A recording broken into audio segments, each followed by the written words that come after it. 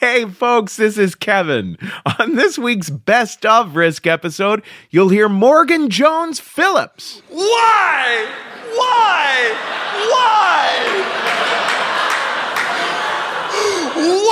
do I do all the penis calls?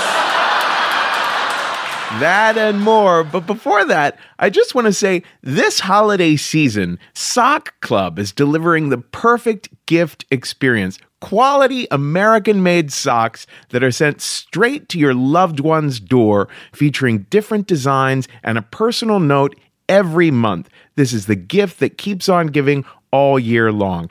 I've received these Sock Club socks. I've been getting compliments for them. They fit beautifully. They're so comfortable. The designs are so cute. Go to sockclub.com and get 15% off using the discount code RISK at the checkout. Give Sock Club this holiday season.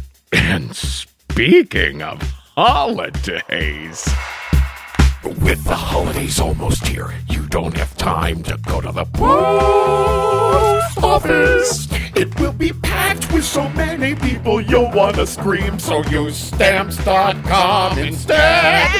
You use your own computer and printer to print your U.S. postage for your letters and packages. We use stamps.com. Why don't you use stamps.com? Right now, get this special offer when you use my promo code RISK. It's a no-risk trial, and we know that's just confusing. Plus $110 bonus off for the digital scale and free postage. Go to stamps.com before anything else. Click the mic on the homepage and type in RISK. That's stamps.com. Enter RISK. now here's the show.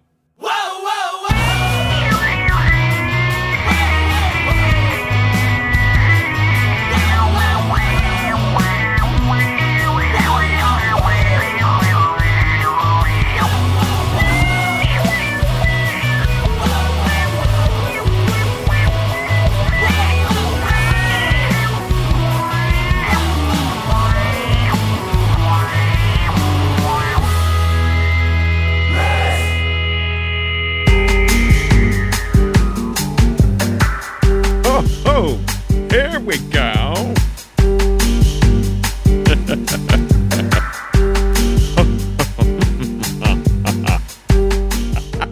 Hello, kids. This is Risk, the show where people tell true stories they never thought they'd dare to share.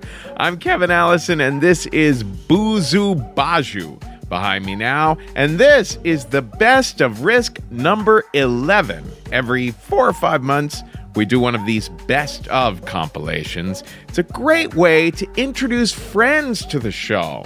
You know, when people are like, where should I start? These best of episodes are the perfect place to start because, you know, they're all over the map. Funny stories, sad stories. A lot of the stories that have gotten the biggest reaction in the past several months. Now, as always, we can't fit some of the most popular stories because some of them are, you know, way too long. There's J.P. Michael's story called A Hard Landing on the episode called Lovesick. I think that's over a half hour long. And there's Unbreakable by Melanie Hamlet on an episode of the same title. Those got huge reactions. Definitely check those out. Check all episodes of Risk out, but introduce these best of episodes to your friends the way you might introduce crack or heroin to them. If you thought they're becoming addicted, might make for a nice source of income for you. I'm kidding. Don't get people addicted to crack or heroin, but do get people addicted to Risk. Now, in a little bit, we are going to hear from the one and only, the remarkably iconoclastic Shashi Muso. But before that, we have the inimitable T.S. Madison, the big dick bitch, our favorite trans porn goddess. But before that, this crazy story that was shared at our last Toronto show from a fella you can find online at emergencymonologues.com. Here's Morgan Jones Phillips with a story we call Say Goodbye to My Lil' Friend.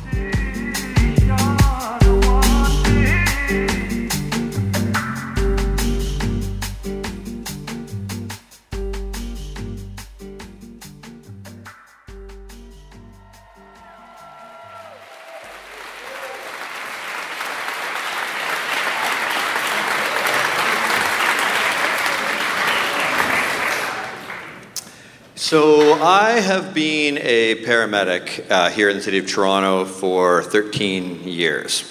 I'm actually a field training officer, which means that I train college students and I also train new paramedics and help them adjust to the job. And I like doing that because when I was new, I was not very good at the job. When I was new, I was very, very nervous. I was shy, I was insecure, I had very little confidence in my skills or in myself, and I really had a hard time building that up. So of course, this story happened when I was new. So this is like 13 years ago, and it's a night shift, and I am in a Chinese restaurant ordering some food when my pager goes off. And I look at my pager, and it says, Bravo hemorrhage. Now, a Bravo is what we call a medium-low priority call. So it's not a lights and sirens type of response. And hemorrhage, someone is bleeding somewhere.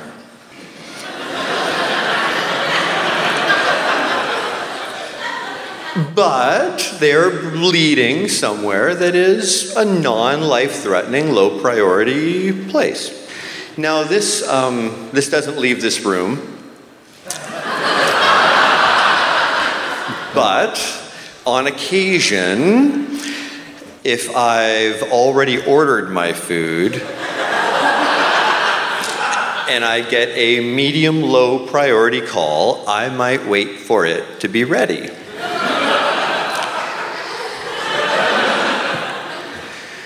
So I'm waiting for my food when I get an update.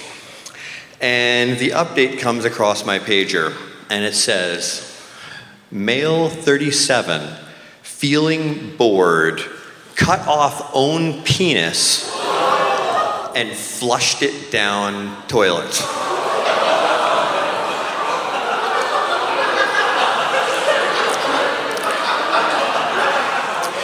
Two things went through my mind at that moment. The first was, fuck my food, I gotta go. The second was I was thinking back to college, and I was imagining in school when we would do scenarios where we would simulate emergencies and we would prepare for our life on the road. And we would do car accidents where someone broke an arm or needed spinal immobilization or was having a heart attack and had to be defibrillated or had anaphylaxis and was eating a Snickers bar. We never did someone cutting off their own penis. So I ran out to the truck, and my partner, Brian's been on longer than me. As I said, I was new. Brian's been on for a while. Brian's a cool guy, totally relaxed, together. He's sitting behind the wheel, and I run up to him, and I jump into the passenger seat, and I say, "Did you see the call that we have?" And he says, yeah, I saw a Bravo hemorrhage, whatever. And I'm like, no. Did you see the details on this call? And he says, I didn't bother looking. I pull up my pager. Male 37, feeling bored, cut off own penis, and flushed down toilet. And he reacted in a way that I didn't expect. He starts pounding on the steering wheel and saying, Why?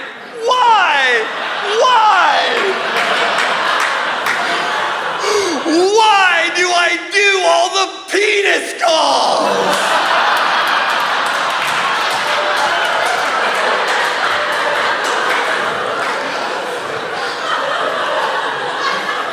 Because what I didn't know is that this was his first day back from stress leave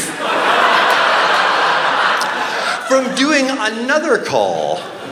He got a call for a man acting peculiar in an alley. We'll call this man Mr. Tinfoil Hat. So he, his partner of that day, Chris, and a cop walk into the alley to see Mr. Tinfoil Hat, and there he is. And he's like, the aliens are coming to get me. The aliens, you gotta help me. The aliens are coming to get me. And Brian's cool. Brian's relaxed. Brian's like, that's cool, brother. I'll take care of you. Don't you worry. Come to my ambulance. We'll talk about this. I'll take care of those aliens. Don't you worry. I'll protect you. It's cool. And the guy says, no, you don't understand. The aliens are coming to get me. They're coming to get me. I got to get rid of the tracking device.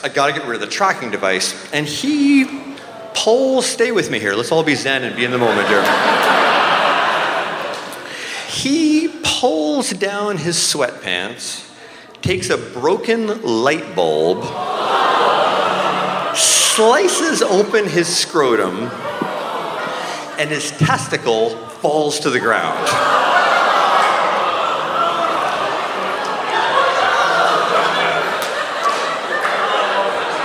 So Chris and the cop jump on the guy, and my partner Brian rolls up the testicle and takes the guy to the hospital. This is his first day back, getting back in the saddle, as it were, doing the job. Now you may be saying to yourself, oh, penis testicle calls must be so rare on the job. After that call, any truck he was on, we would call the unit.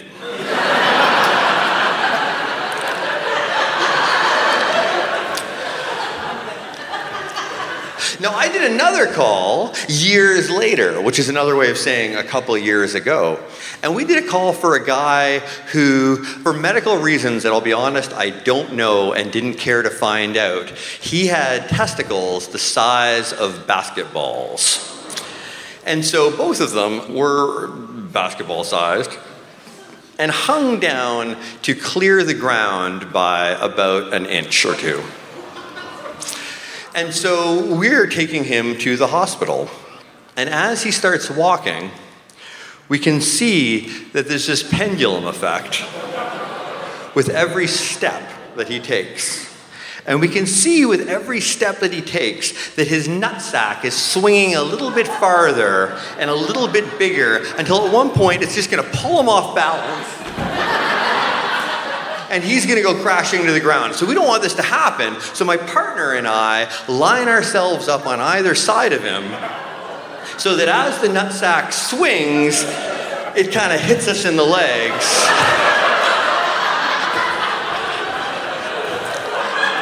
But keeps him from falling over. Anyway, so he walks over, he sits down on the stretcher, he kind of sits down, the nutsack is still hanging off the side, it's sort of, again, clearing the ground by about an inch. And as I said, this is a couple years ago, so I'm not new anymore, this is not my first day. I don't pull the seniority card very often, but I turned to my junior partner that day, and I said, you want to pick that up and deal with that? Anyway, so back to our story here. So we're driving lights and sirens through the city like only a couple of guys can on a mission to save another man's junk. I want to just take a moment to just mention that this call came in as a medium-low priority call. And at no point was it ever upgraded to be a more serious call. And this is something that I can only attribute to female call takers.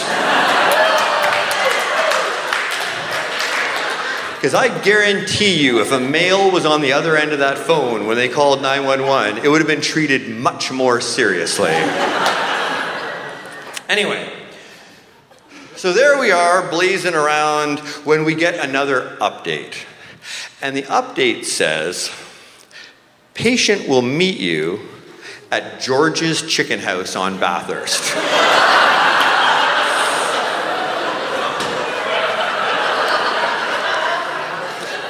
So my partner and I are having a brief discussion about doing this amputation call in a chicken house. When we get another update, dispatch is saying, patient has been advised to stay home and not go to George's Chicken House on Bathurst. Which we think is sage advice.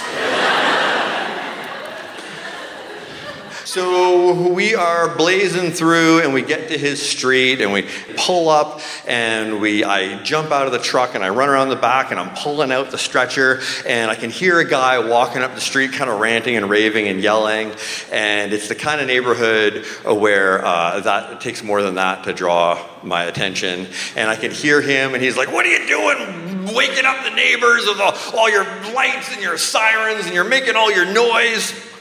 And I'm just ignoring him. And I'm pulling the stretcher out when he says something that gets my attention. He says, "I told you to meet me at George's Chicken House." Sir? Did you call 911? Yeah. Did you harm yourself this evening? Yeah. I cut off my penis. And where's that penis now? I flushed it down the toilet. And now my wife will never come back to me. I don't doubt that, sir. So I put the stretcher back into the ambulance and I take him around the side and we get into the back of the ambulance, and now that it's better lighting, now I can see a little better, and I got him standing up. And he's in his late 30s and he's wearing a t-shirt and he's got sort of scruffy brown hair and he looks relatively normal, and he's got black jeans on, but I can see they're wet and I can see they're kind of glistening. And so I say to him, I say, "Sir, can you just take your pants down?" And he says, "Sure." I mean, just like it's the normalest thing ever. "Sure." Takes his pants down.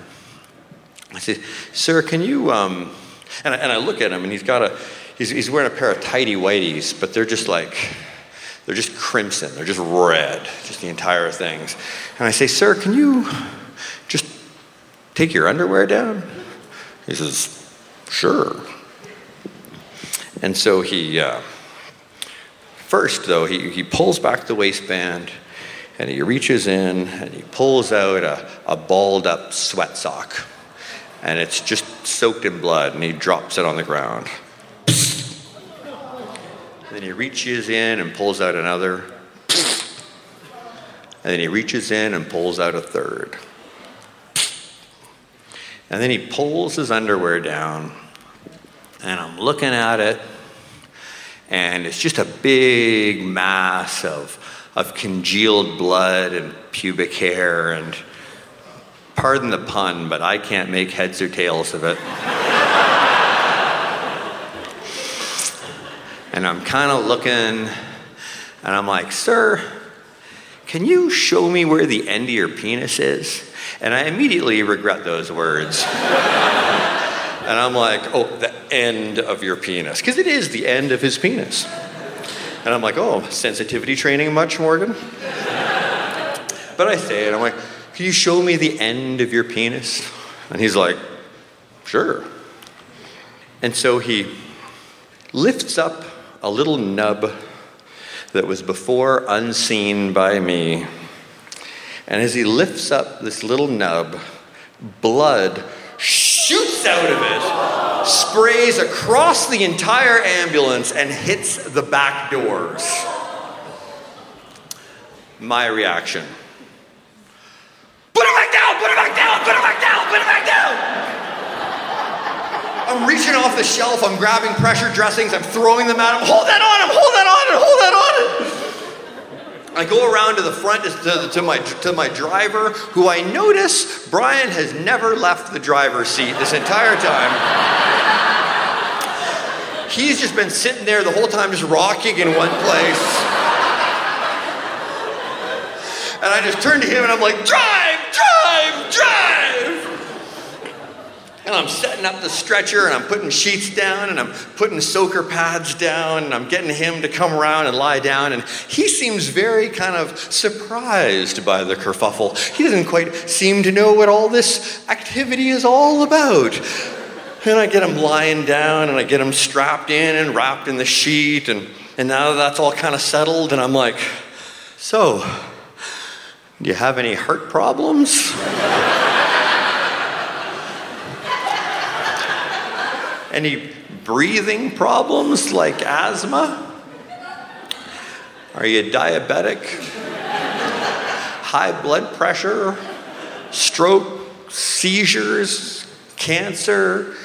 I ready my pen with a click. Psychiatric or mental illness?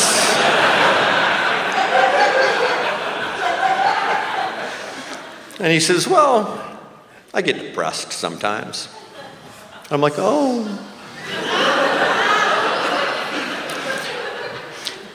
Do you take any medication for that? And he says, I used to take Paxil. Have you considered taking it again?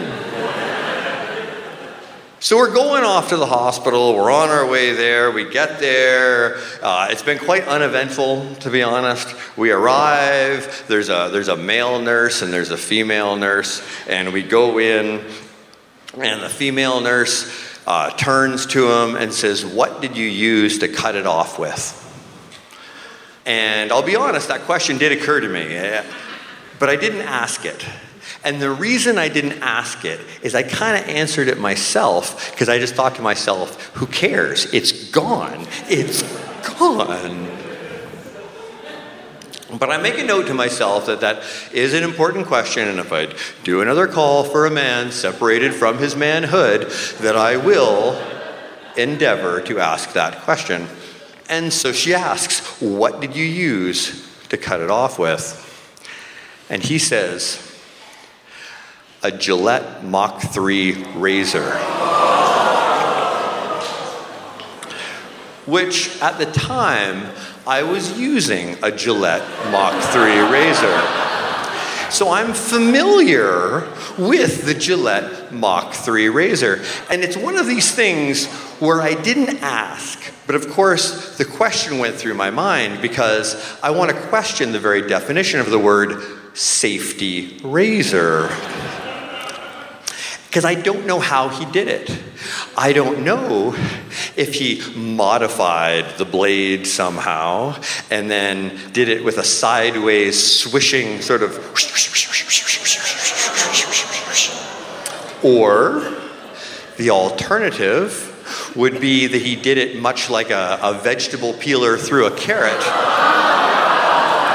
and was more like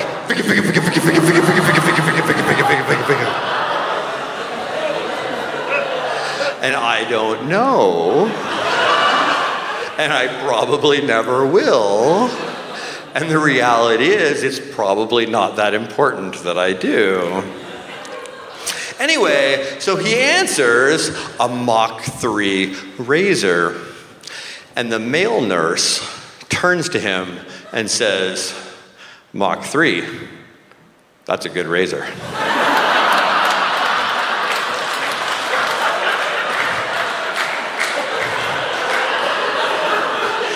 And the patient looks back at the male nurse and says, it's a very good razor. So many years have gone by now since that call. And I have to say that I'm a much better paramedic now than I was then. If you ever call 911 and I walk through the doors, don't worry, you'll be fine. But the job does change you, and it doesn't change you in the ways that you probably are thinking. So yes, of course, it does change the fact that I have a very strong ability to ignore other people's pain and suffering. or the fact that my colleagues and I can casually talk about rotting bodies while eating breakfast. But one of the things, and this is true, that has changed is since then I have not shaved with a blade. Thank you.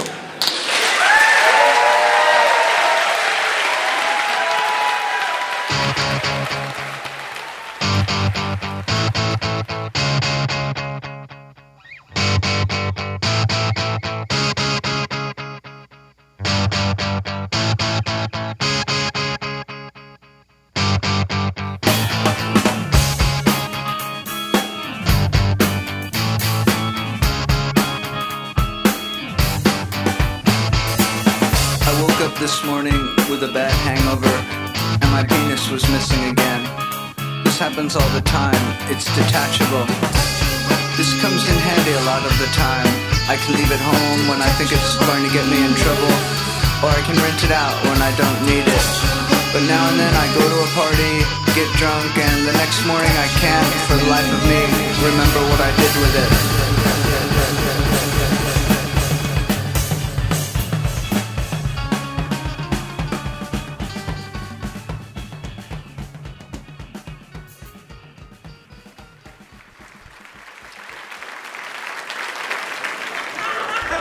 T.S. Madison is one of the most successful trans porn company owners out there, and she is just such a wonderful, beautiful soul, just a hilarious joy in our lives. She has done so much that we've enjoyed so much. So without further ado, here is T.S. Madison, the Big Dick Man!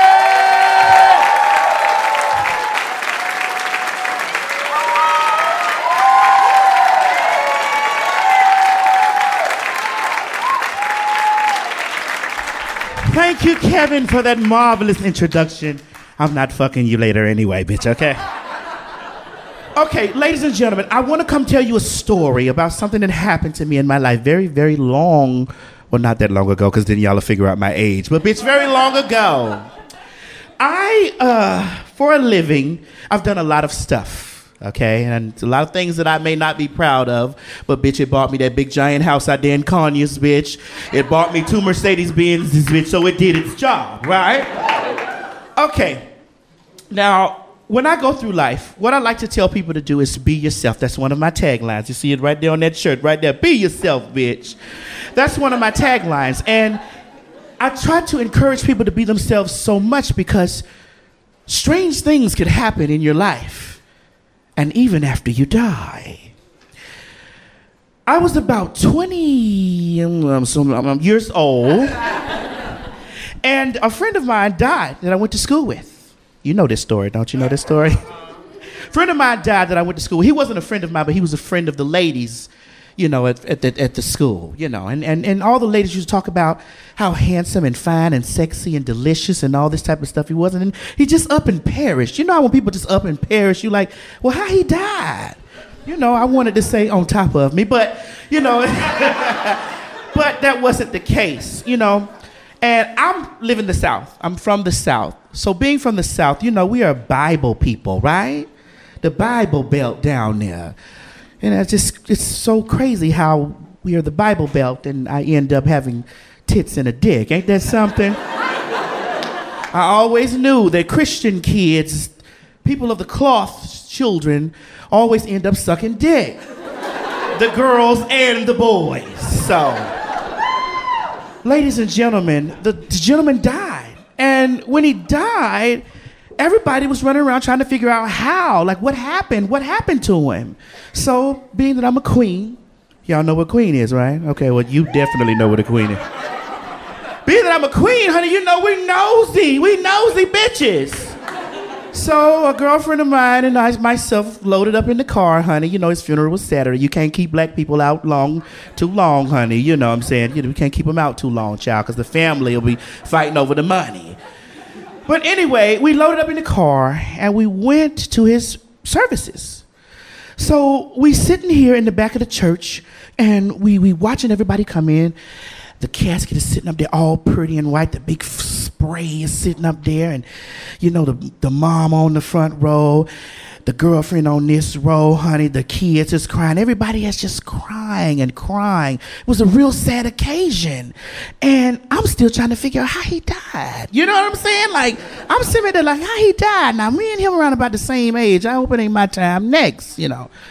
But anyway, so we sitting back here, and everybody's just chilling and just trying to figure out how he died. Because, you know, that's just the big thing. How did this man die?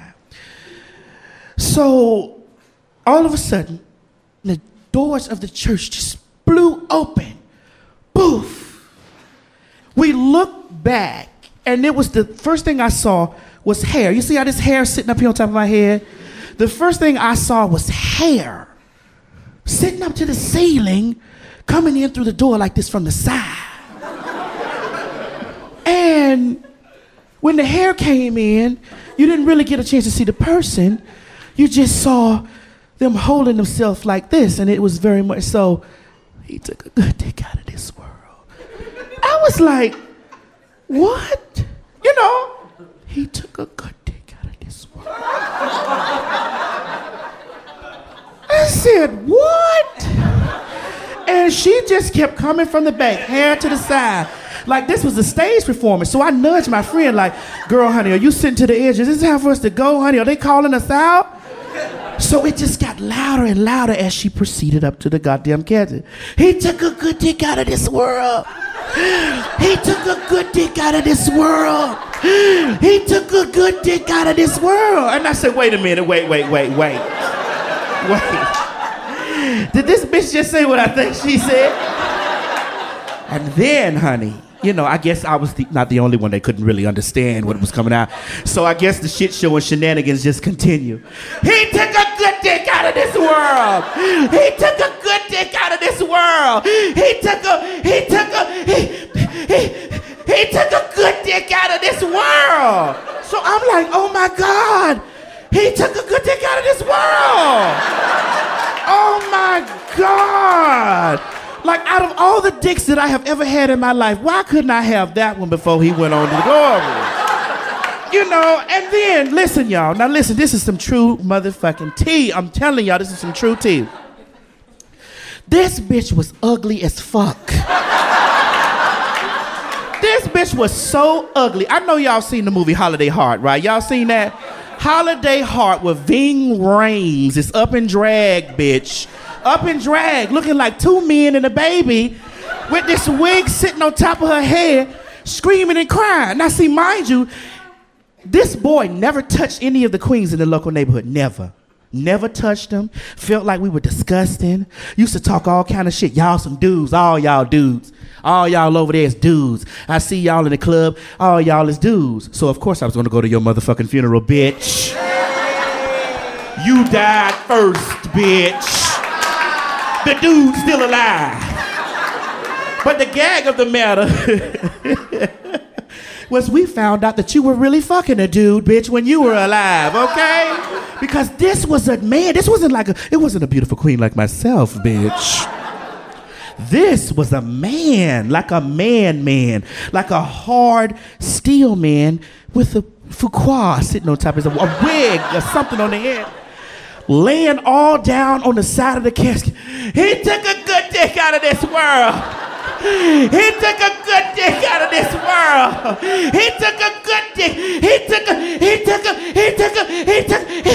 took a good dick out of this world. So I'm sitting there like, bitch, is that dick really that good? You would come all the way from wherever the fuck you came from and break this funeral up like that. How could you break a funeral up like that? So the baby stopped crying. The wife stopped crying. The mama stopped crying. Everybody is looking like, what the fuck is going on? And this queen was really putting on a stage performance, bitch. Y'all hear me?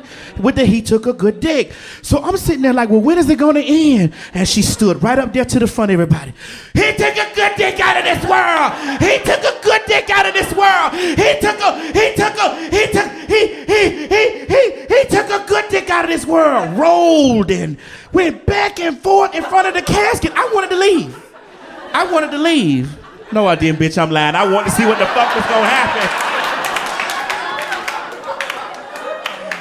Bitch. So the pastor is standing there. Now, you know this is Southern Baptist Church, bitch.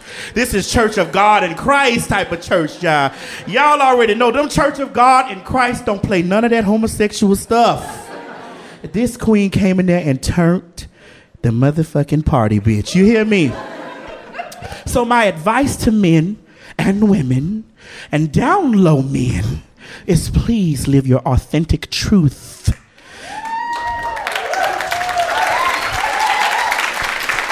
Live your authentic truth and mind how you treat people in this life, because you never know who may come to your funeral and turn that bitch out. I'm trying to tell you, because see, I learned something from that bitch that day. I'm going to go fuck a bitch funeral up. He took a good dick. He took a good dick. He took a good dick out of this world. Thank y'all so much.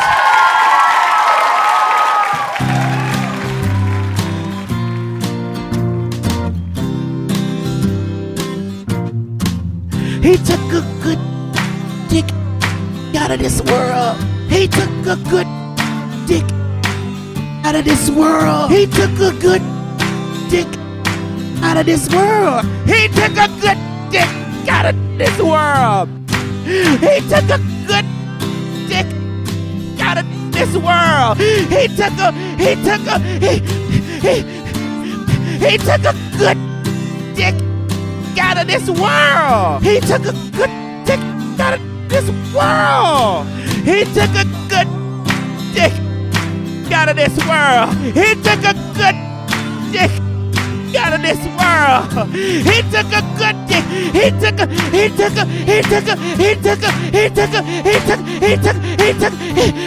a good dick out of this world. That dick is really that good.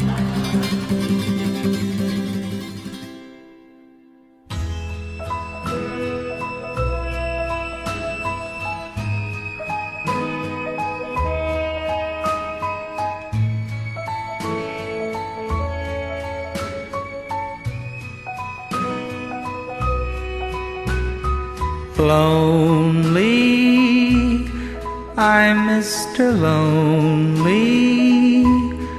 I have nobody for my own. I'm so lonely.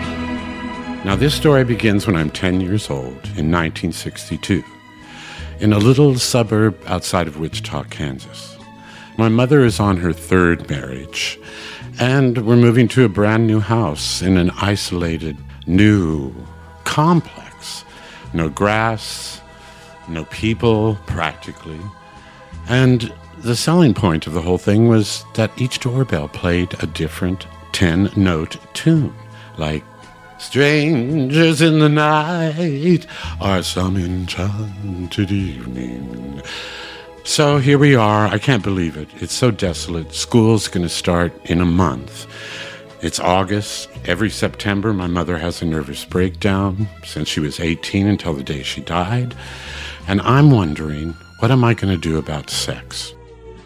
Now, you might think a 10-year-old wouldn't be thinking of this kind of thing, but when we were in Hawaii from 6 months old to 6 years old, by the time I was 3, I'd become fascinated with the human body.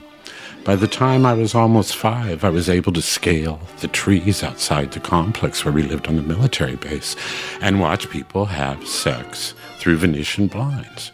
Thus, my dislike of Venetian blinds, because when they're in the wrong position, you can't see anything. So I'm now very aware through the window peeking and the study of naked bodies what I like, and it's penises. Even at that age, I was not ashamed. 5 years old, I like penises. As a birthday present, my father takes me to the military base pool. Now, I had been there often growing up, but this is the first time I really remember it. And oh, to my joy, the showers. See, I was tall for 5, so I was at penis height. I was in penis heaven. And when I walked in, of course, I got an erection.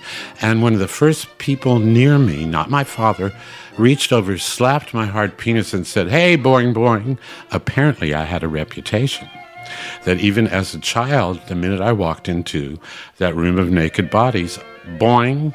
So they were calling me Boing. This was a discovery for me. So I was Boing, and I was going to continue on this journey. So 6 years old, we leave. We go to Texas. Aha. This is when it really started. The Latino effect. Had a good time in Texas for 4 years. And then, third husband, we're moving back to Kansas. Kansas, 1962.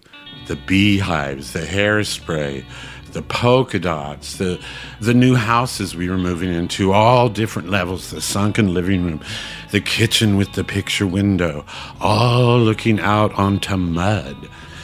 There we are. I'm missing penises already. What do? I go around and ring all the doorbells to all those fine little new houses with all those shiny Chevrolets with the fins out back. Some people answered. I got to know that there were maids, no kids, no handsome older gentlemen with a little wink in their eye, which I knew that wink, even by 10. I mean, I was young. I was 10, but I knew that look. That look is such a giveaway. So I gave up, and we sat down for our nightly ear cleaning. See, my mother had a tradition.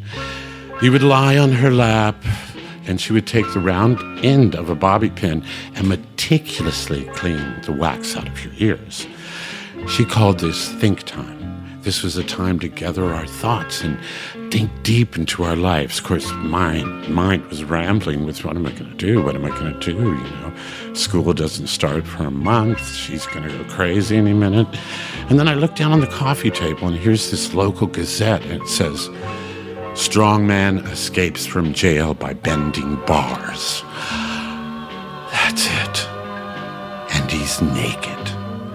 He was arrested naked, escaped naked, is on the loose in our vicinity naked. Here it is, a naked man, loose in our vicinity.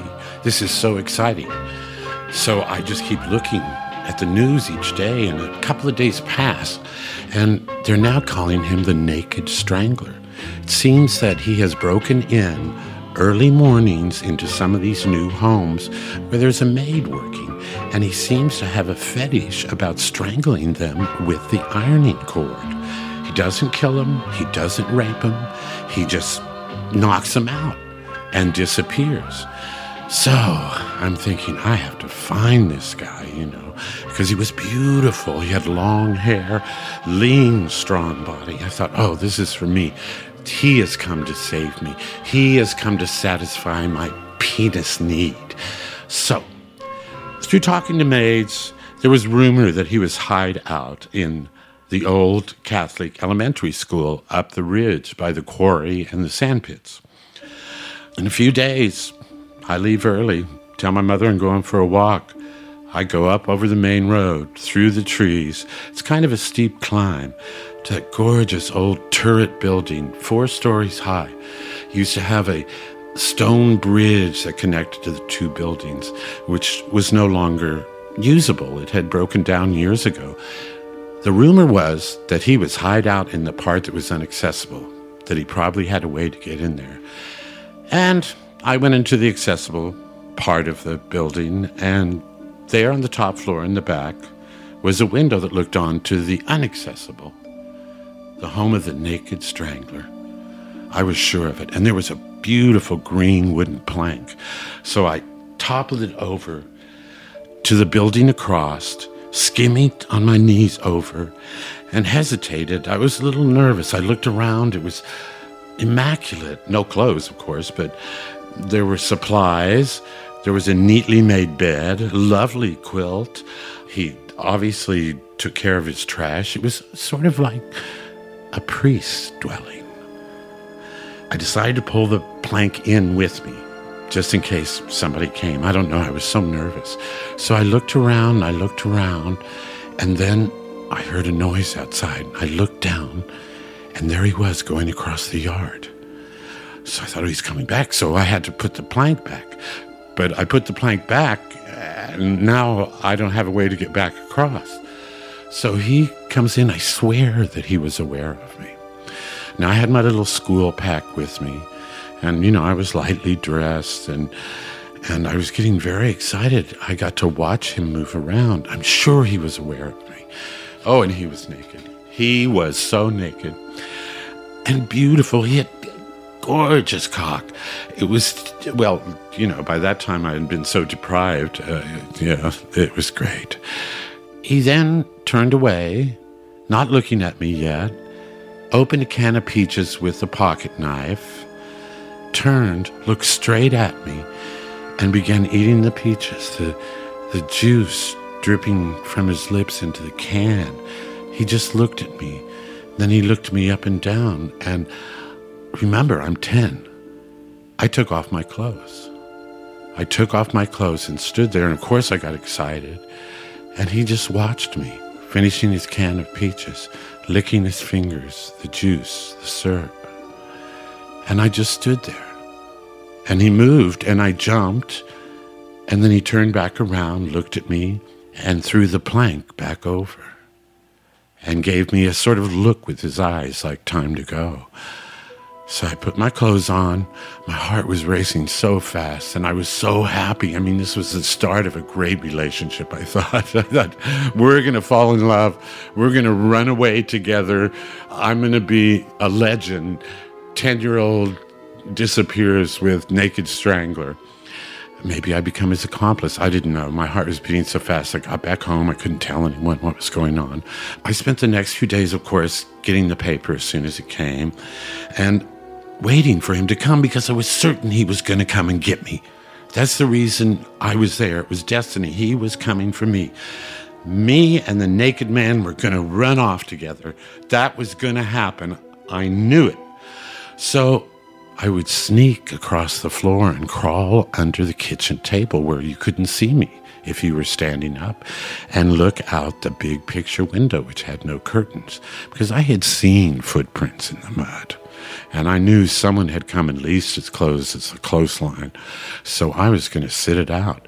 Well, the second night of doing that under the kitchen table, my mother's feet passed by. My mother now had made vigil at the window. She would make herself a cup of black coffee, and she would stand watch too. Not sure even today if she knew I was down there, but the two of us waiting for the naked man. Yeah, explained a lot about my mother. She was waiting for insanity and waiting for a new naked man. I too was waiting for the naked man. So I guess a week or two had passed. There were periodic outbursts of his so-called violence, they called it, but I knew he was sweet. I had seen him in the flesh. He didn't harm me. He ate peaches, for God's sake. Well, this went on for a while, and then one night, I hear rustling out in the bushes. This is the only foliage. These were grown bushes they put in front of all the houses. Silly. But there he was. His face, his hands pressed up against the screen window. So, of course, I instantly stood up, got an erection, made sure I was in the night light so you could see the full package. And then he disappeared. So I thought, I got to crawl out, see if he goes to the picture window. I'm sure he's coming for me in the back. Got to see if my mother's there. So, of course, she was there. So I'm trying to get myself unaroused so that if I'm spotted, I don't, it was my mother. I said, well, I've got to crawl in under the table. He's going to come to the back window. He's come for me. He's come to take me away. I crawl underneath the table without being caught. And then there's this screech from my sister's bedroom. The naked man appears right against the window in the kitchen. My mother screams. I jump up, bump my head getting out from under the table. My mother throws her coffee cup through the glass. It all shatters, and the police get called. I'm so excited. He was coming for me. That's proof he was coming for me. So it turns out later we find that he actually got so close to my sister's screen, and she, being a little tramp at 11, she, by the way, was pregnant at 12 and had her first baby at 13, so that tells you a little bit about her. She touched his body through the screen. That's why she screamed. So I guess all three of us were waiting for the naked strangler. I decide I'm going to go have a talk with him the next day. The police are out. They're measuring the footprints. My mother's telling her engulfing story about how close he got to her and blah, blah, blah, blah, blah. I decide to leave. My mother says, no, you're not going. I threw a fit, went running. I said, I'm never coming back. I'm never coming back. I made it as far as the Schwarzenegger's house around the corner. And then I sat by their woodshed and contemplated and cried a little too, I think, you know. And then I went back to the front sidewalk and in the front door of our house, and I could hear them arguing out in the backyard about me. They were looking for me. They couldn't find me. Now I was in the bedroom. I wasn't going to tell them I was back. Let them look. They were frantically screaming. And then this argument began with my stepfather and my mother. I thought, oh, shit, September's coming. The naked man's got to get me quick. I don't know what's going to happen. I get so angry that they have not found me. I keep hearing them screaming my name. Shashi, where are you? I kick the top bunk bed so hard that the springs of mattress fall on me, trapping me under the bed. And they're all out searching for me. I'm so angry, I'm not going to scream for help. Eventually I do. All right, my mother says we're leaving tomorrow. Grandma and Grandpa are coming, and they're going to pick us up, and you're going to go stay with her for a while. We're having some problems here. We'd just been there a couple of weeks. It was a brand new house. So I waited that night. I didn't do the table thing. I just waited at the bedroom, peeked. My mother was at the window. It was a lonely feeling. So the next day I woke up to screaming. I looked out my window.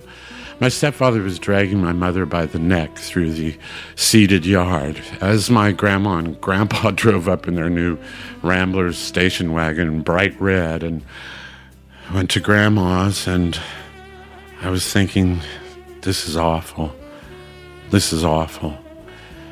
I would find out a few days later that they captured the naked strangler, and he never did really hurt anyone, but he got hurt very badly trying to escape and was imprisoned again, and that's all I knew.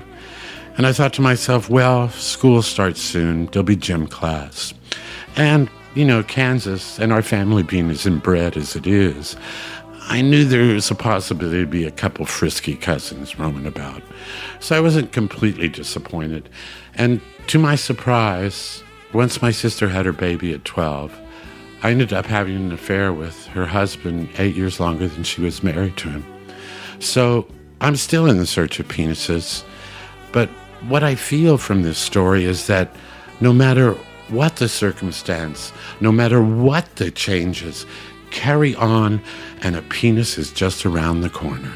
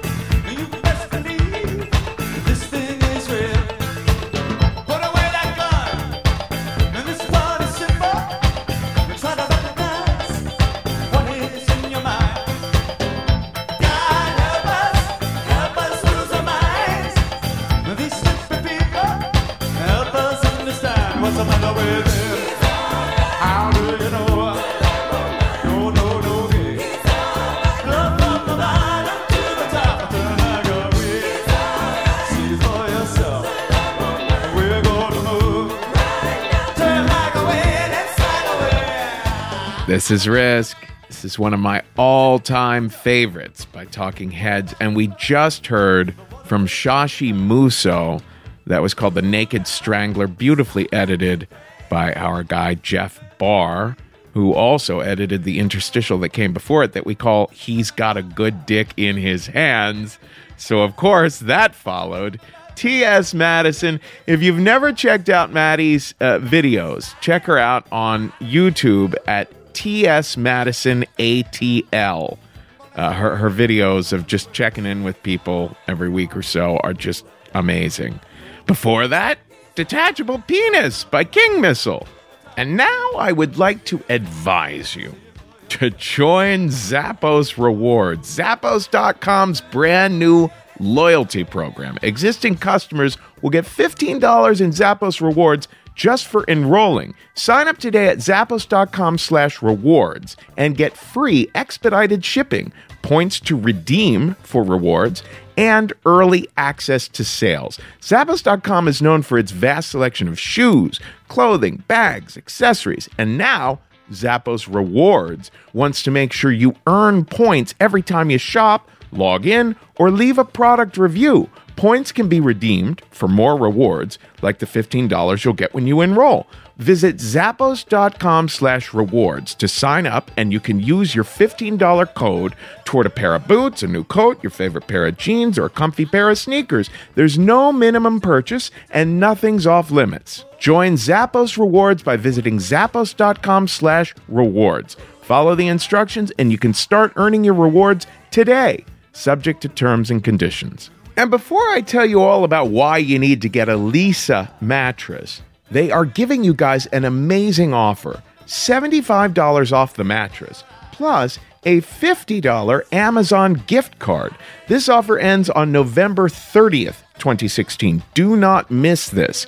Listen, my Lisa mattress has improved my sleep dramatically.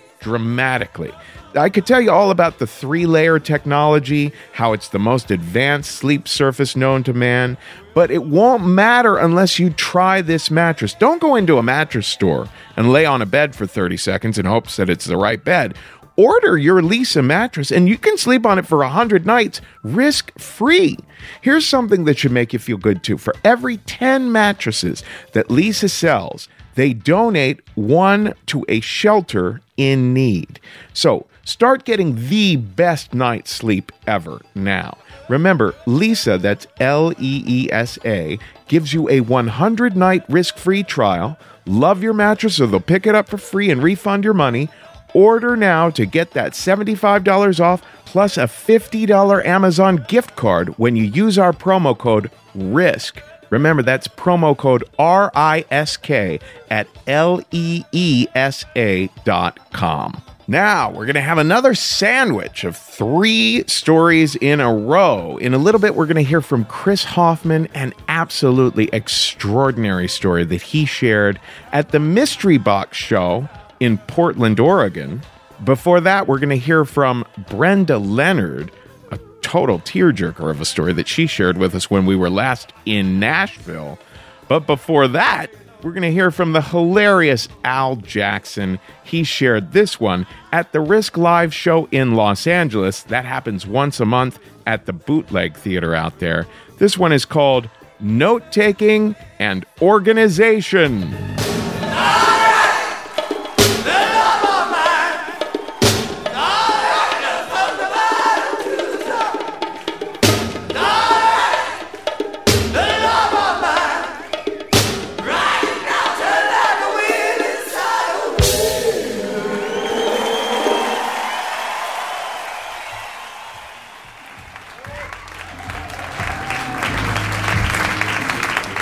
Thank you for the polite applause. How about a handful of the dope stories y'all heard? Yes. Fuck it. Sometimes I'm like, I feel like my whole career, I've been doing stand-up for 10 years. I feel like my whole career, I just feel like a fan that like sneaks backstage. And I'm always like, oh shit, I have to perform. I decided to tell this story because it's near and dear to my heart. And I just kind of started talking about this. I started comedy in South Florida, in Miami. And I started in black rooms, which is tough, because they set you up to fail. Like the way Beowulf brings you up, it's like, all right, y'all, we're going to bring Al Jackson. He's got a half-hour special. He's got this and that. Clap your hands. Here's how you get brought up in South Florida. The host will do like 50 minutes, and he's killing. And you're like, I'm about to bomb. Like, I'm about to take this. And you go, and the host goes, all right, y'all. We got to get this dude out here. Listen, y'all know how to act. If you don't like it, just... I didn't book them. So that's what you go up to. And the gig, this is early in my career, and this gig I'm going to talk about, you have to understand where I was in my career, so this makes sense. At this point, you can kind of take or leave gigs, but I needed this money. I was going to do this show. I was broke as fuck. I was going to do this show. No matter what. I was going to do the show. No matter what happened. I'm doing a show. Do we have that? We got that? This is roof money. This is so rain doesn't hit my head money. And I did a college in Florida. It was the first time I'd ever been treated really nicely. They put me up at the Westin, which is a big deal, and the show was at the Westin, but there were two things that were kind of weird about the show. First of all, they wanted me to wear a suit, which is fine. I don't care. I needed the money. Second of all, the show was at 8 o'clock in the morning, which it's a good time to hear jokes. You know, you want some dick jokes with those eggs? I was gonna do the show. I was gonna do the fucking show. I don't care. So colleges are weird. Colleges are different because comedy clubs, they're the same anytime you go to a comedy club, because they just really just turn the lights on, bring the waitresses, same thing every time. Colleges are different. Sometimes you do like the University of Colorado, it's already sold out, they give you a check before you go on stage, you kill it for an hour and they carry you out that bitch like Rudy. And then the next day, you'll be at the University of Nevada, Las Vegas, the show's at noon, the mic is on the fucking floor with no bike stand, people are getting fish sticks, and they're like, just get up and start telling jokes. I'm like, that's not how a show starts. That's what a schizophrenic would do. I'm not gonna just stand up in the cafeteria and start talking. So shows are just different, they're crazy, they're just ridiculous, but you do them because colleges pay great money. So I was gonna do the show. So it's like 7:30 in the morning, I got my menswear house suit on, and I'm like, colleges are different. I'm like, sometimes I didn't know how much time they wanted me to do. So I was like, let me look at my contract, because my old manager told me, always do your time because they won't pay you if you don't do your time. That's the one thing colleges do. So I was like, I'm gonna do my time. And I looked at the contract, and they wanted me to do an hour, which is fine, I could do an hour, but they didn't want me to tell jokes. They wanted me to do an hour speech on note-taking and organization. Who could make that up? Like, what comic could make that up? Like this, like, and I read it a couple times, I was like, that doesn't really make sense. But it was like 7:40. You know what I'm saying? It's like 7:40. So I'm like, I used to be a middle school teacher, so I was like, I know like a little bit about this. And I had one of those old school Mac power books, those big gray ones. So I downloaded just from Google, I just took like a screenshot of just like an outline of how to give a speech on note taking in case, worst case scenario. You know what I'm saying? Worst case scenario I have to do this. So I get that, close my MacBook, and I go down to the bottom, and the show was like in that big grand ballroom that's up at the bottom where people get married, and the doors open to the elevator, and the liaison from the college opens it, like she's standing there, it's like 7:55, she goes, are you Jackson? I go, yeah. She goes, you're late. She takes me to the double doors, throws open the double doors. There are 750 college kids in suits, pantsuits, iPads, MacBook Airs, ready to hear this motherfucker give a speech on something he's never heard of. And I know y'all are a smart crowd, and y'all are getting ahead of me, like, well, how'd you get out of it? What's the funny part? Tell us how you get out of it. I didn't get out of it. And it wasn't funny.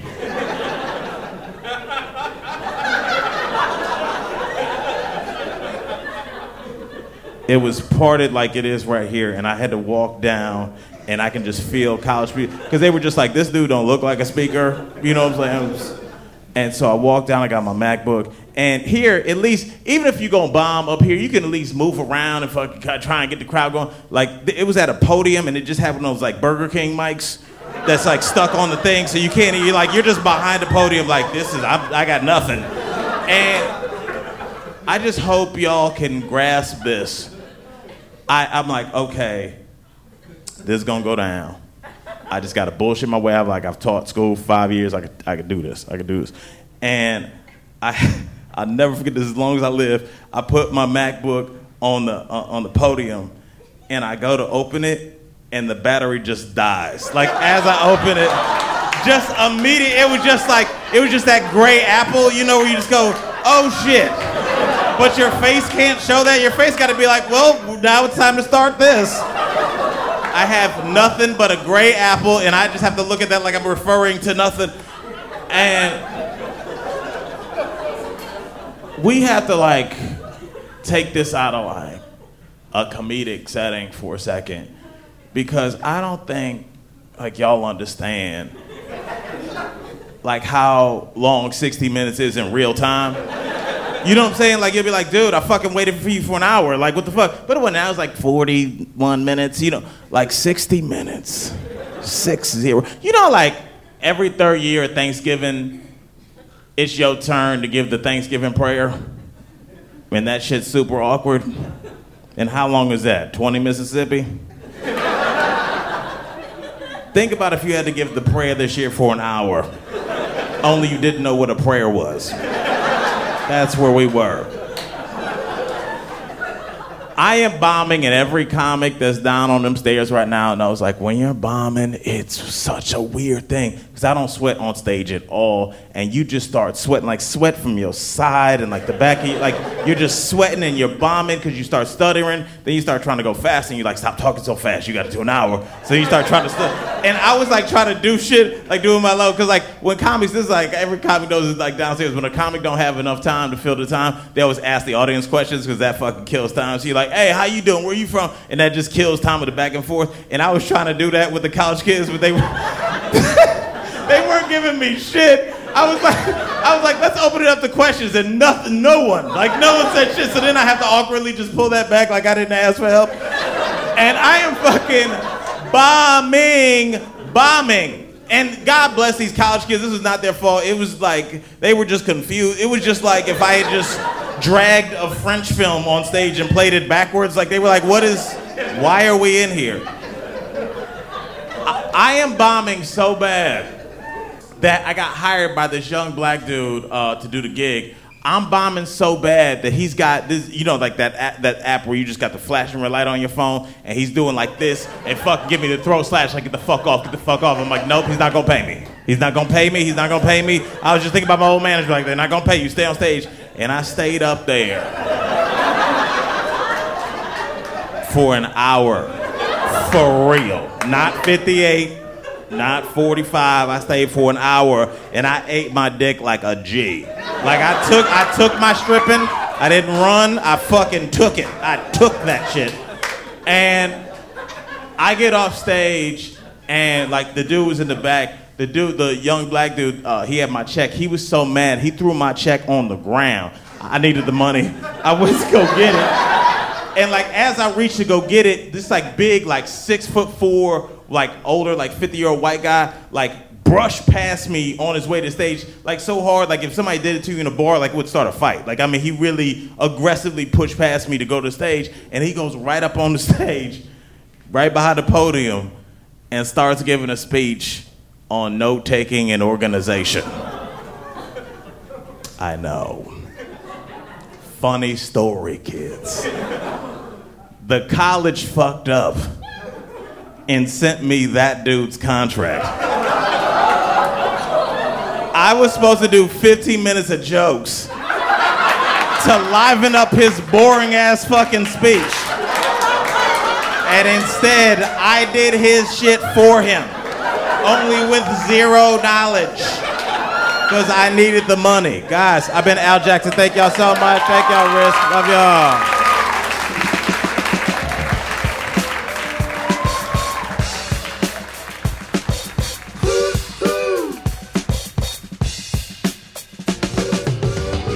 He did enough work to hang on to his job. As long as times are good, there'll be jobs for fellows who just barely do enough to get by. But to keep a job when the going gets rough, you need to insure your job. Make yourself so valuable your employer can't let you go.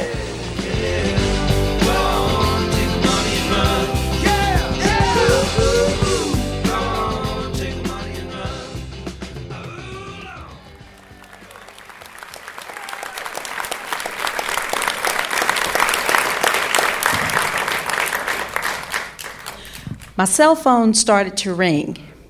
And I thought that was a little unusual considering this was a brand new cell phone and only 2 or 3 people had this number. So when the cell phone rang, they said, "Hello, is this Brenda Leonard?" I responded, I said, "Yes, this is Brenda." I said, "Who is this?" So the gentleman on the other end of the phone said, "Please stop whatever you're doing and come right now to your babysitters." So I'm thinking that maybe this is some kind of joke. Somebody is trying to play some silly little joke. And I'm demanding some answers. I said, "Well, who is this? And what's going on? What happened to my baby?" He didn't provide any information. He simply said, "Stop whatever you're doing and come now to the babysitter's house." So at the time I was in the store with my then husband, he asked, "Who was that who called?" I said, I can't make heads or tails out of what he said his name was. The only thing he said was, "Stop whatever you're doing and come now." So I'm going to get out of here and drive over to Mrs. Wright's house right now and see what's going on. He said, "Well, do you want me to come with you?" I said, "No, surely it cannot be anything. So I'm going to go pick up the baby and I'll see you back at the house." He said, "Okay, fine." So I hurried up, got out of the store, made my purchase, and then I got in the car. And immediately, I then called my mother. I said, "Mother, I'm not trying to alarm you about anything, but I just got a weird phone call. And I was told, come to Miss Wright's house right now." They didn't provide any other information. They didn't give me any other details about what's going on. They simply said, "Come now." So my mother said, "Well, should I meet you over there?" I said, "No, surely it can't be anything wrong. I don't know. But I'm on my way there now." She said, "Well, keep me posted." I said, "I'll call you as soon as I get there, and I'll let you know exactly what happened." So as I'm driving to my babysitter's house, I have to admit, I had prayed a very selfish prayer. And that prayer was, "Lord, whatever the problem is, please don't let it be the baby." And that may sound selfish because this was a newborn baby, a 6-month-old baby. And my sitter had lived her life. She was a grandmother. She'd been married. She had children. So I said, whatever the problem is, just don't let it be the baby. So I'm driving as fast as I can, keeping within the speed limit, of course, to get to the babysitter's house. And when I arrived, the scene was very grim. I saw the medical examiner's van was there. So I knew somebody was dead, but I didn't know who yet. And on both sides of the condominium complex, I saw people wiping their eyes, crying. I even saw DeKalb County's finest police officers wiping their eyes. That said, whatever I'm about to face, it's surely tragic. And it may not be an old lady that these people are crying about. I parked my car and I got out of the car. And a gentleman walked up to me and said, "Are you Brenda Leonard?" For a moment there, like a bird, I just wanted to fly away. I just wanted to leave. Reluctantly, I said, "I am Brenda Leonard." He took my hand and he said to me, lips trembling, he held my hand gently. And the only thing he could say was, "I'm sorry. I'm sorry, but your baby is dead." I said, "Oh, no! No, no, no, no, no, no, God, no, no, not this, not this. This cannot be true. No, no, no, this cannot be true." So then I asked, Did my babysitter kill my baby? We had known her forever. She was a part of the family. She had taken care of my other children. She had cared for me when I was pregnant. We loved Miss Wright. She was like part of the family. So I was puzzled. I was confused. I was hurt. I was angry. I was sad. I was a whole plethora of emotions. I said, could she have killed my baby? He said, no. It was sudden infant death syndrome. SIDS. For a moment, I couldn't even register what he said. He said it's known as crib death. It's what happens is when you put newborn babies to sleep, they simply never wake up. He said it was peaceful. There was no trauma. He said we did a thorough investigation and we found no fault in her care. In fact, there was no stress, no trauma, no suffering with this infant baby. It was a peaceful departure. So I asked him, can I please see Daniel one last time? And he pleaded with me. He said, please remember Daniel the last time you saw him. So I started to think back to that morning, which was the last time I saw him. When I woke up that morning, it was like any other normal morning if you have 4 small children running around the house. It is pandemonium trying to get everybody dressed and out of the house with 2 shoes on, 2 socks on, and everybody is dressed. So that was my typical morning, getting my little ones ready, getting myself ready, and of course the baby. But something about that morning felt so different. But I couldn't put my finger on what is so different about this morning? What is so different about this day? So as I was getting everybody out of the house and into the car, I started just to double check, triple check, make sure I wasn't forgetting anything, because something inside of me said something feels different. I don't know what it is. I made sure I had keys, purse, diaper bag, toys, baby food, everything. But something was different. So as I dropped off the little ones, I'm then not driving to the babysitter's with Daniel. I get to her house, I park the car, I get him out, and I place the car carrier right here on the floor, on the concrete. And then I'm in the car getting toys and shoes and socks and things that had fallen. And as I turned around to pick up the carrier, his eyes were glued on me. I paused for a moment and I said, what are you trying to tell me? What are you saying? What are you trying to tell me? Something is wrong, and I didn't know what it was that morning. So as I took him out of the carrier, I picked him up and I held him. And his hand started to embrace my cheek. And I said, what are you saying? I can't figure it out, but what are you telling me?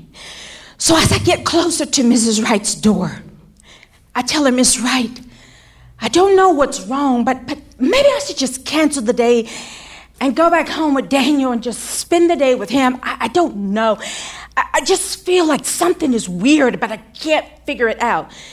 She said, girl, give me that baby and get. You're overreacting. There isn't anything wrong. I said, I don't know. I don't know. Something just doesn't feel right. So we just went down the list and we started chatting about the things of the day. And I took Daniel one last time and I held him so close to my heart. And I kissed him and he rubbed his fingers across my cheek as if he was saying, Mommy, goodbye. And I turned him over to Miss Wright. And I embraced her and I said, I'll see you later, she said goodbye, and I left for the day. So when he told me, please remember him, the last time you saw him, that's what I remember. I remember holding him so close. I remember his hands touching my cheek. I remember kissing him. I remember the sun being bright, the sky being blue. It was such a beautiful day. That's what I remembered. So as I'm continuing talking about what happened in the series of events that happened with Miss Wright, immediately out of her condo, I saw a man with a small bundle wrapped in Daniel's blanket. And he put the infant in the medical examiner's van. And I asked, is that my baby? Is that my baby? He said, yes. And I knew then it was the end and it was the beginning of a whole new life for me. Thank you so much. One grain of sand,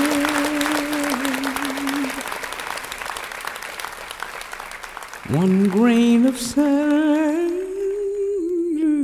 in all the world. One grain of sand, one little boy, one little girl.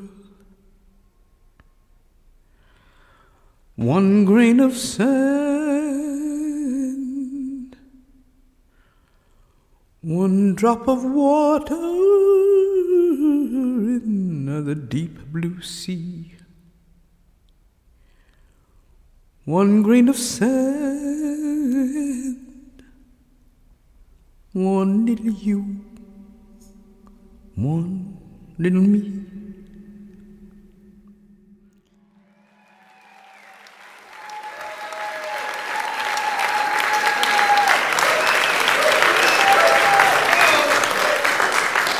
I was smoking weed on the couch one night with my boy wife when it got real. I asked her, do you ever want to have sex with me again? And she didn't really hesitate that long, and she said, not really. I'm not sure if I even like cocks anymore. And usually I like how direct she is, but at this point I thought maybe it'd have been nice if she fought for it a little bit. So, my chin lowers and my big, broad chest of a family man kind of collapses, and I let out this long sigh. And I say, well, you mind if I cruise around some parties and try to find a girl I can see once a week? Intimacy is kind of important to me. She says, okay, as long as I get to meet her.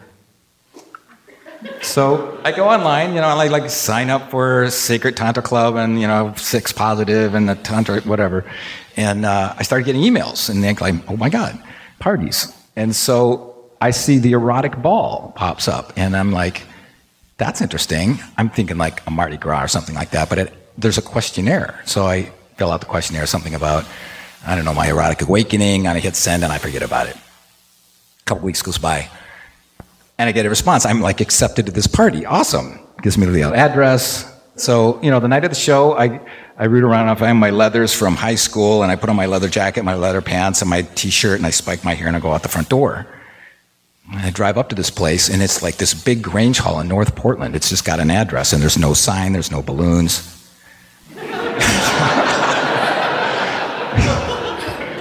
But there's this long line, like sneaking up the alley back behind this place. So I finally get in, and I look, and it's just like this huge dance floor, and it's like rocking. DJ and all these people in their costumes and their slinky little thing, and I don't even think I saw a bra in the whole place. And I look over in the corner, and there's like the stripper pole. Of course, this is Portland. And then there's this enclosed area, like about the size of 6 phone booths with these oval slots with fabric and a little slot. I later find out it's called the feel-out booth. You know, like people go inside and you can feel them. Anyways, so I go downstairs and it's covered with futons and there's 3 people having live sex in front of everybody. And I realize this is not a Mardi Gras party. This is a private, curated gig. So with a big grin, I kind of I kind of like this vibe. It reminds me of being in my punk rock band when I'm like playing bass guitar and looking out over the mosh pit with people stage diving and all this action going on. And I think about the DJs and the after hours clubs and the pimps and the hookers and all this stuff packed into these underground basements. And I realize, God, have I been sleeping in this 20-year marriage?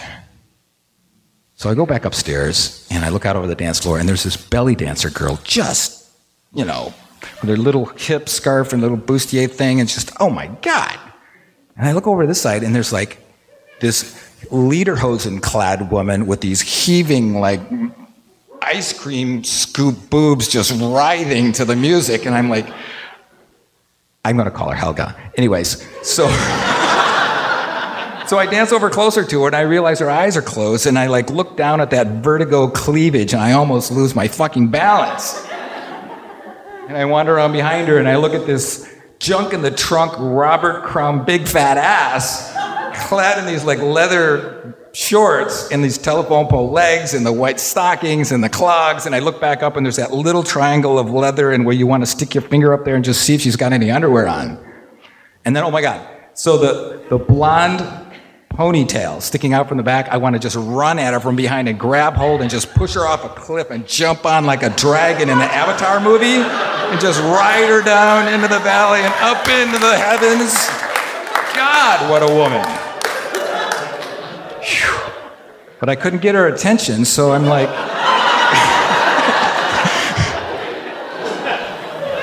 So I go over and play on the stripper pole, and then I go into the feel-out booth, and I like pull my pants down and like let people feel my ass and like spank me and stuff. And so I finally find somebody to dance with. So this woman dances with me for a little while, and we're on the dance floor, and she finally leans in like, "You want to go downstairs and watch people fuck?" I'm like, "Yeah." So we go downstairs, and we're like holding hands and leaning against the wall. And after the novelty wore off, it's actually kind of sweet.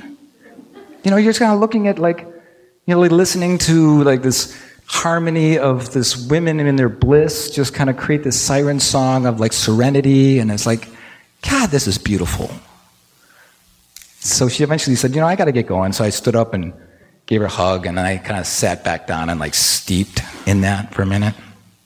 And I eventually looked around, and there's like, everybody's clearing out. So I go back upstairs, and the dance floor is empty, except for 2 people. And I'm looking, and I'm like, oh my God, one of them's Helga. And some guy. So I stand there and check in with my instigator, like, okay, what are my odds? And I say, fuck it. So I just go walking up to her, and I say to the dude, excuse me. And I look at her, and I say, do you want to feel me out in the feel-out booth? And she looks at him like, do you know this guy? And she says to me, okay. I'm like, awesome. So I turn around and get about halfway there, and I turn back around, and she's still talking to the guy, and I say, hey! So she looks at me, and she points at me and says, get in there, take your clothes off, and I'll be there in a second. Awesome.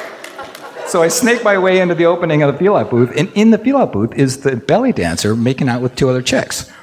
And one of them's got this like purple hair sticking out like this, and the other one's this tall Grace Jones, like gorgeous, like black shiny skin woman. And I'm like, whatever, So I take my clothes off, and I'm standing there waiting for Helga's arm to come through the slot, So her arm comes through the slot, and I'm like, oh. And she's touching me. And then her hand like runs up one side of my body. And then she like wraps her hands and like runs her fingers down the middle of my spine.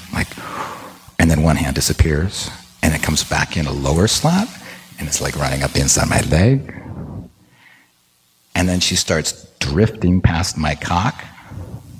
And then she like lifts my cock with this butterfly wing little touching thing, and oh my God, I'm like... And my cock gets so hard, I think I'm gonna burst a blood vessel. And she's like doing this little extruded thing that is just so exquisite, and I lean into one of the openings and say, just come in here. And she says, I can't. She said, just come in here. I don't know if I can or not. Well, then just come over by the door. I said, okay. So I turn to go over by the door, and I'm ambushed by this belly dancer. He's like, mouth is on me, and his tongue is down my throat, and I realize the razor stubble, and I get a look, this is a dude. And so I got shit to do, just a second, you know, so Helga appears at the door, and I've locked eyes with her, so okay. And I'm looking at Helga with for any sign of resistance. So I stick two of my fingers down between her breast and the front of that leather bustier, and I'm just running them back and forth and looking right at her, and she's arching her back into me, and it's oh God, yeah. So I pulled that fucking thing down, and the most beautiful breast that I've ever seen in my entire life. And just as I'm about to move towards that thing, there's a mouth on my cock. And I look down, and it's like, shit! And I'm like, how did there get to be a mouth on my cock, and is that okay with me? So I think to myself, well, first of all, I've never had a man's mouth on my cock before. And let me roll this big back. So I looked at him across the dance floor for a while, and maybe he saw me staring at me. And well, there's that time when I danced past him, and I go, hey, hi. You know, and then of course I didn't tell him to fuck off when he kissed me, so I guess this is okay.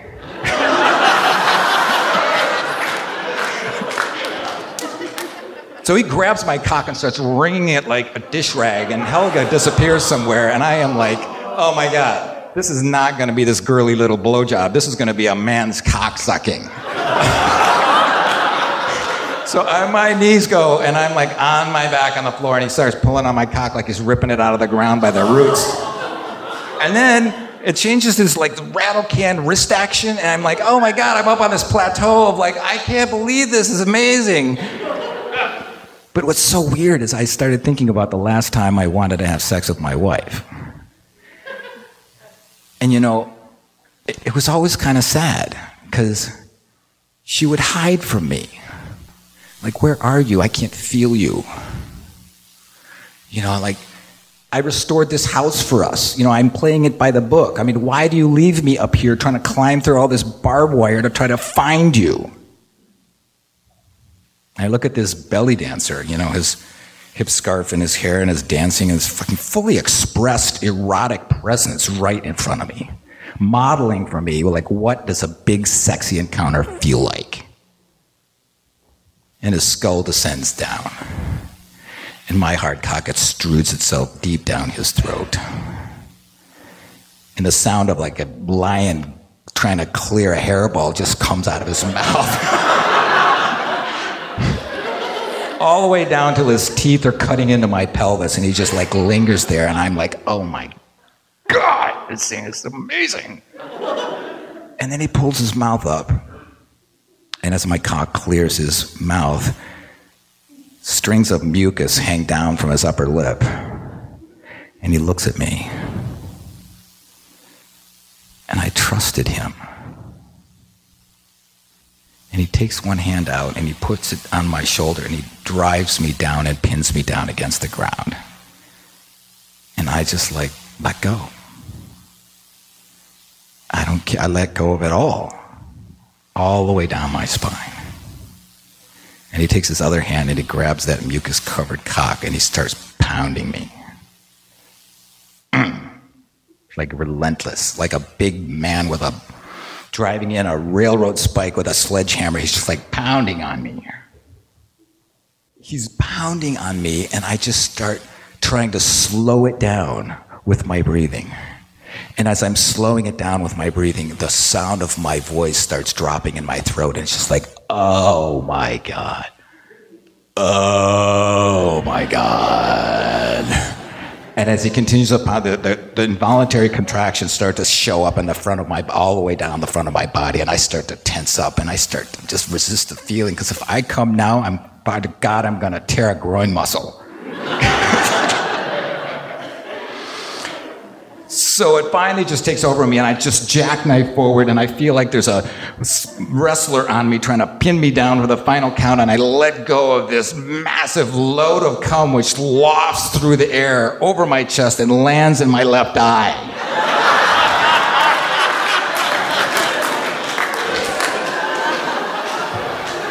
And I am blinded while he gives me 4 more big pumps on my cock, like, oh my fucking God!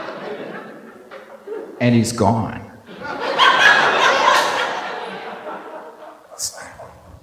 So I fumble around for a t-shirt, and I like wipe my face off and my bare chest, and I look around, and everybody's gone. And it's quiet. And this peace comes over me. And there's no shame. I actually feel transformed. And I think about all of the energy that I've put into calling women out of their shadow to like meet me in the middle at some place of intimacy so I could feel myself and so I could validate my existence, only to realize that I have never surrendered to somebody else's erotic expression. I have never allowed somebody to call me out of the shadows. I have never had the courage to reflect back to somebody the beauty of their erotic presentation to me. And to wrap that up into my own creative expression and give it back to them so they know that I felt every second of it. So they can feel themselves. And they could validate their existence.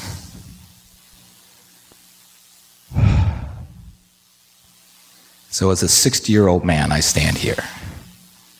And I look back that 8 years to that erotic encounter.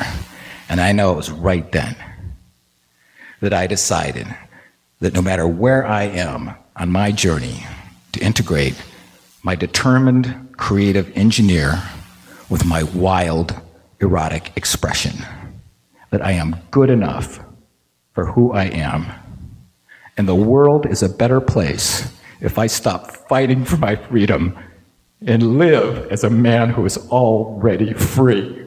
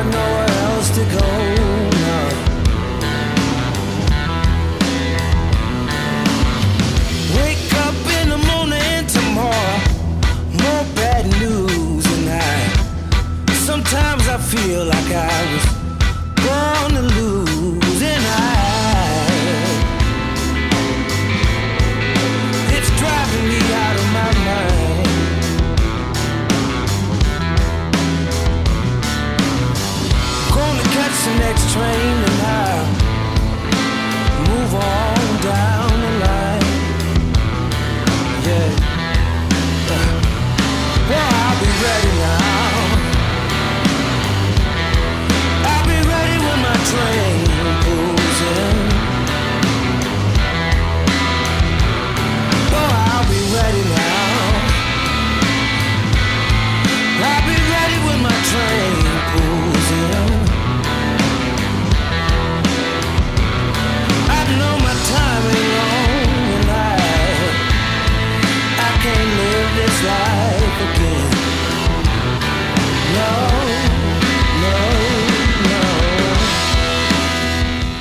That is all for this week's episode, folks. This is Gary Clark Jr. behind me now. We just heard an amazing story from Chris Hoffman at the Mystery Box Show in Portland, Oregon. You can find them at mysteryboxshow.com. Before that, a little something by Odetta. And before that, Brenda Leonard shared that beautiful story about losing her baby. That was at our Nashville Risk show from a couple months ago. For that, a little interstitial by Jeff Barr. Take the Money and Run, we call it. And before that, little something from Al Jackson at our monthly Risk Live show at the Bootleg Theater in Los Angeles. Hey, thanks again to Sock Club for sponsoring today's episode. Sock Club provides a little gift with a big impact that's sure to make you look like an expert gift giver. Each package includes quality American-made socks, a customizable gift message, and a printable membership certificate, so all you last-minute shoppers are covered too. Just for listeners of Risk, Sock Club is offering 15% off subscriptions, so go to sockclub.com and use the code RISK at the checkout. Give Sock Club this holiday season. And you're probably wondering where Risk is coming next. Well, on December 14th, we are back at the Bell House in Brooklyn. Hey, if you live in New York, come on out to our Bell House shows. Those are so wonderful. We've got so many great people who do the show. The Bell House is just a wonderful venue, and there's nothing like seeing Risk live. So December 14th, we are at the Bell House in Brooklyn. December 15th, we're in Detroit, Michigan. Come on out, Detroit. You can find out all this information on our tour pages at risk-show.com/tour. On December 16th, we're in Milwaukee. We'll be at Collectivo Coffee there in Milwaukee. Come on out, December 16th, folks in Milwaukee. On December 17th, we will be in Los Angeles again, there at the Bootleg Theater. That should be a great night. And January 25th, we're back at the Bell House again. January 27th, we are in San Francisco at the Swedish American Hall. That's going to be a big show. A lot of big names on our San Francisco show on January 27th. And on February 17th, we're back in Carrboro, North Carolina. We're still taking pitches for that one. The theme that night is, what? And you can pitch us at risk-show.com/submissions. And whenever you're wondering where we're coming next, go to risk-show.com/tour. And if you don't already know, we teach storytelling too. Now, what is there to gain from storytelling training? Well, some people take storytelling workshops just to kind of look through their memories, like journaling, kind of exploring what it is that they might want to share about. Other people want to get over shyness and learn how to communicate more compellingly. Business people take storytelling workshops in order to learn how to persuade and to speak in a more human and emotional way that holds people's attention and convinces people to come along on a certain mission. At thestorystudio.org, we teach video courses that you can take in your own time, or one-on-one training over Skype, or our in-person workshops where you can try stories out with other people, or, of course, our corporate workshops where we can come to your staff to work with you on stories that help to spread the word about what it is that you do. All of that can be found at thestorystudio.org. And there's plenty of other ways to get involved with Risk itself. Follow us on Twitter and Facebook at Risk Show. Comment on the show at iTunes or on the comments pages, the listen pages for each episode on our site. Pitch us your stories. We are always taking pitches, no matter where you are in the world, at risk-show.com/submissions. And finally, spread the word. We have relied since 2009 on people spreading the word about how wonderful this show is. Nothing is more important to us than that word of mouth. Share the show with your friends. Folks, today's the day. Take a risk.